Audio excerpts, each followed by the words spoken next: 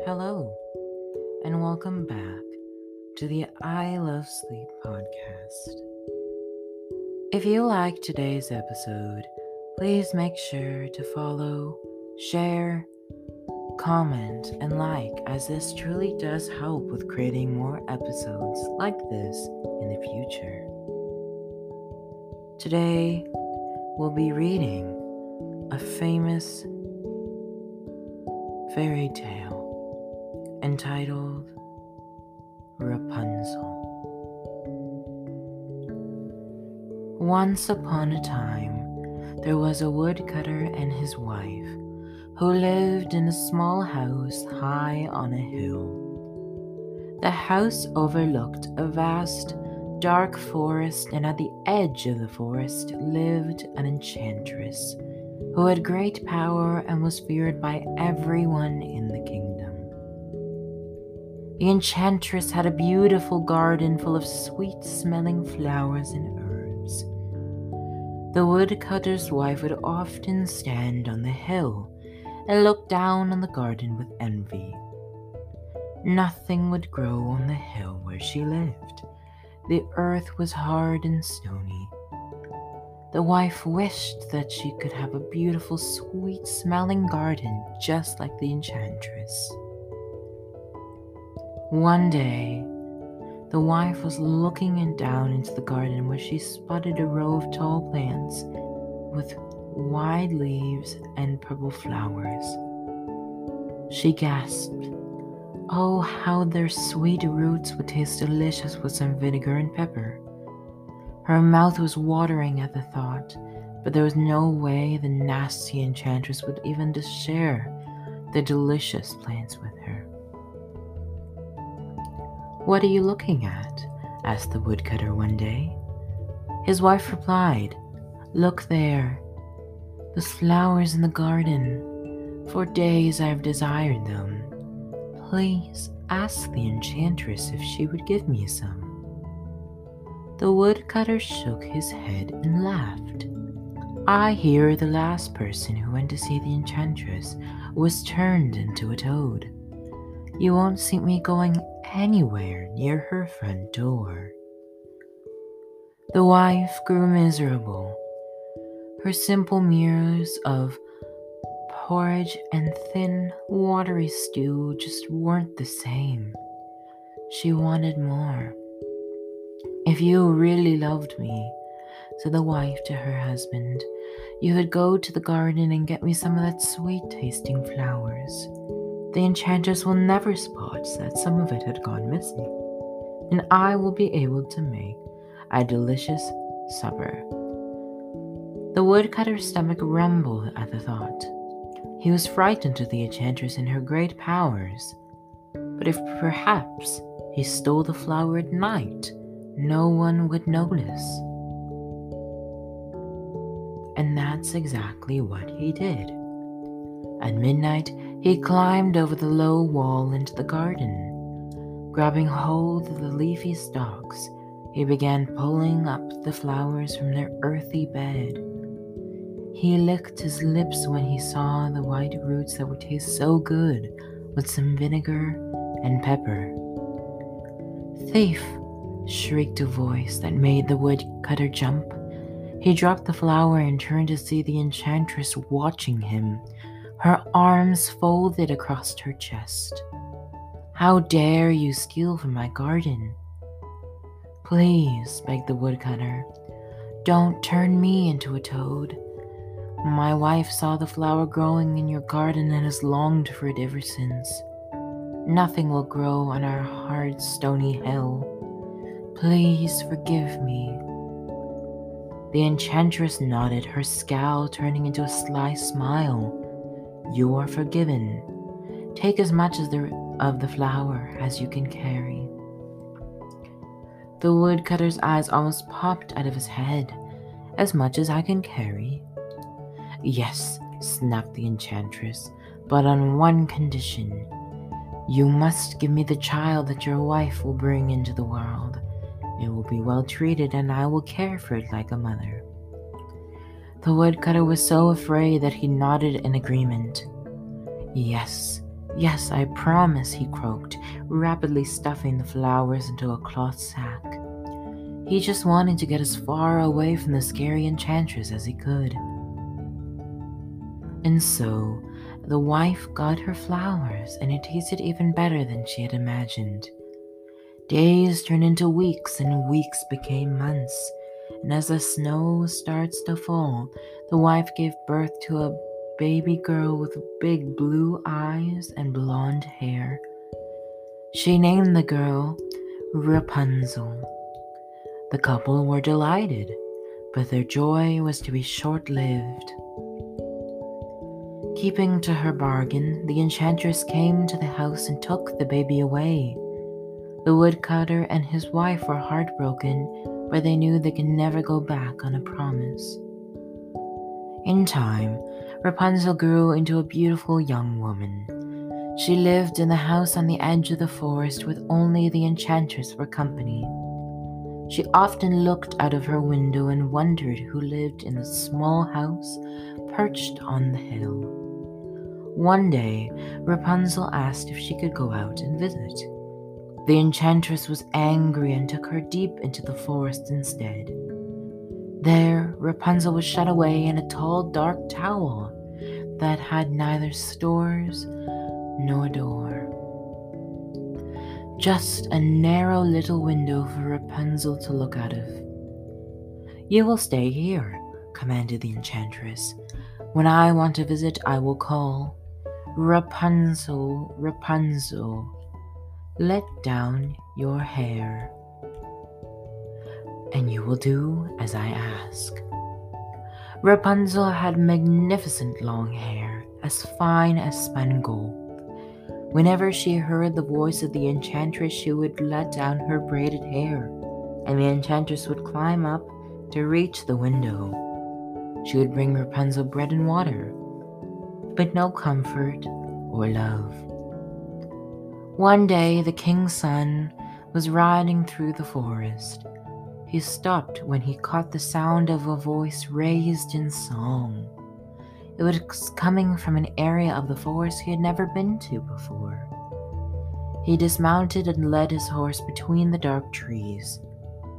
Following the beautiful song, he emerged into a clearing. At its center was the tall stone tower. Rapunzel was leaning out of the narrow window, singing a sad melody softly to herself. On seeing her beauty, the prince immediately fell in love with her. "Who are you?" he called. But Rapunzel did not answer. She was afraid that the enchantress would punish her if she spoke to a stranger. The prince looked for a door to enter the tower, but there was nothing. Just cold, dark stone. Scratching his head, he backed away from the tower. "This is a very strange puzzle," he declared. "I can't see how I can climb up to the window. It is far too high." And at that moment, he heard the crunch of leaves. Leading his horse behind a tree, the prince hid from view, just as the evil enchantress stepped from the forest. "Rapunzel, Rapunzel," she called, "let down your hair." Immediately, Rapunzel let down the braids of her hair. The witch climbed up to her and disappeared into the tower. The prince waited patiently until the enchantress reappeared and climbed back down again. "Aha," thought the prince, "so that is how I will reach my heart's desire." Once the enchantress had vanished into the forest, he walked up to the tower and called, "Rapunzel, Rapunzel, let down your hair." Immediately the hair was lowered, and with a smile, the prince climbed the tower. When he reached the window, Rapunzel gave a shriek. She was expecting the enchantress and not a young, handsome man. "Rapunzel," he said, falling to his knees, "please let me take you far away from this horrible tower. Let me be your husband and love you for as long as I live." Rapunzel had never heard such kind and tender words before. She lost her fear and burst into tears. "Yes, please take me away, far, far away." But there was a problem. "How will I ever get down from this tower?" sobbed Rapunzel. "You can climb down my hair, but I cannot follow." The prince comforted her. "There must be a way."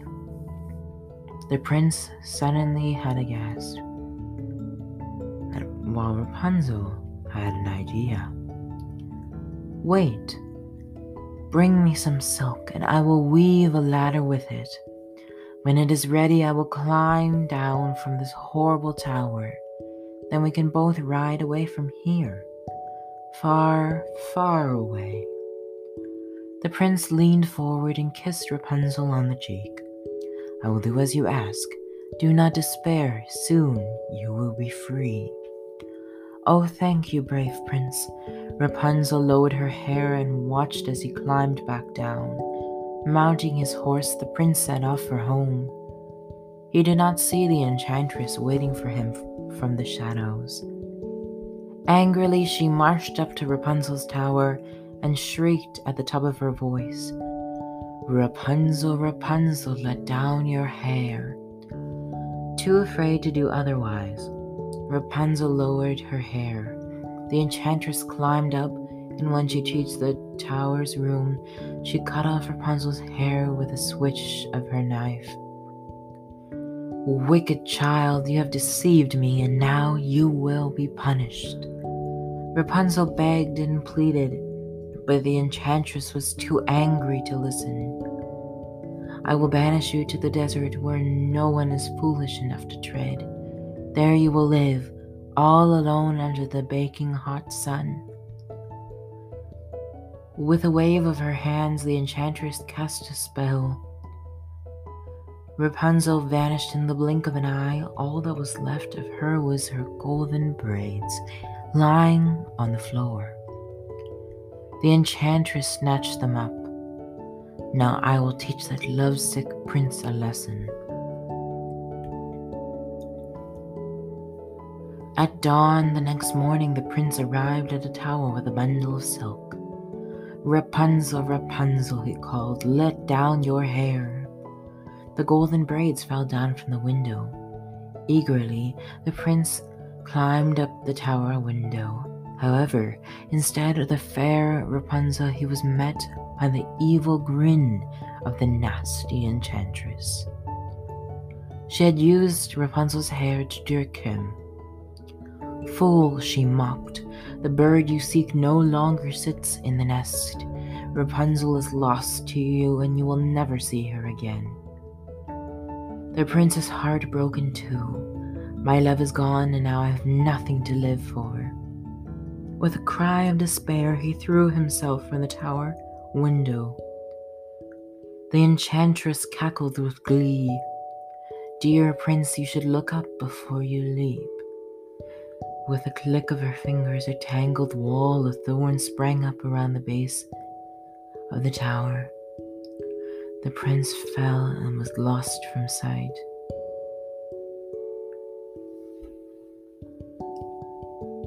The enchantress, amused that the prince was dead, and so failed to notice him climbing out of the thorns, his clothes ragged and torn. He had survived the gruesome trap, but his eyes had been pierced by the wicked thorns, and he was blinded. For months he wandered the land, calling Rapunzel's name. At length he came to the desert and began to cross its blistering hot sands. It was then that he heard the voice. It was familiar to him, singing a sad lullaby. Filled with hope, the prince pressed onwards, following the sand. It led him to a cold, dark cave where Rapunzel was waiting. On seeing the prince, she ran into his arms weeping. The moment her sparkling tears touched his eyes, the prince's vision cleared. "I can see," he declared happily. Overcome with joy, the prince and Rapunzel walked out of the hot desert. Together they traveled to his father's castle, where they lived happily ever after.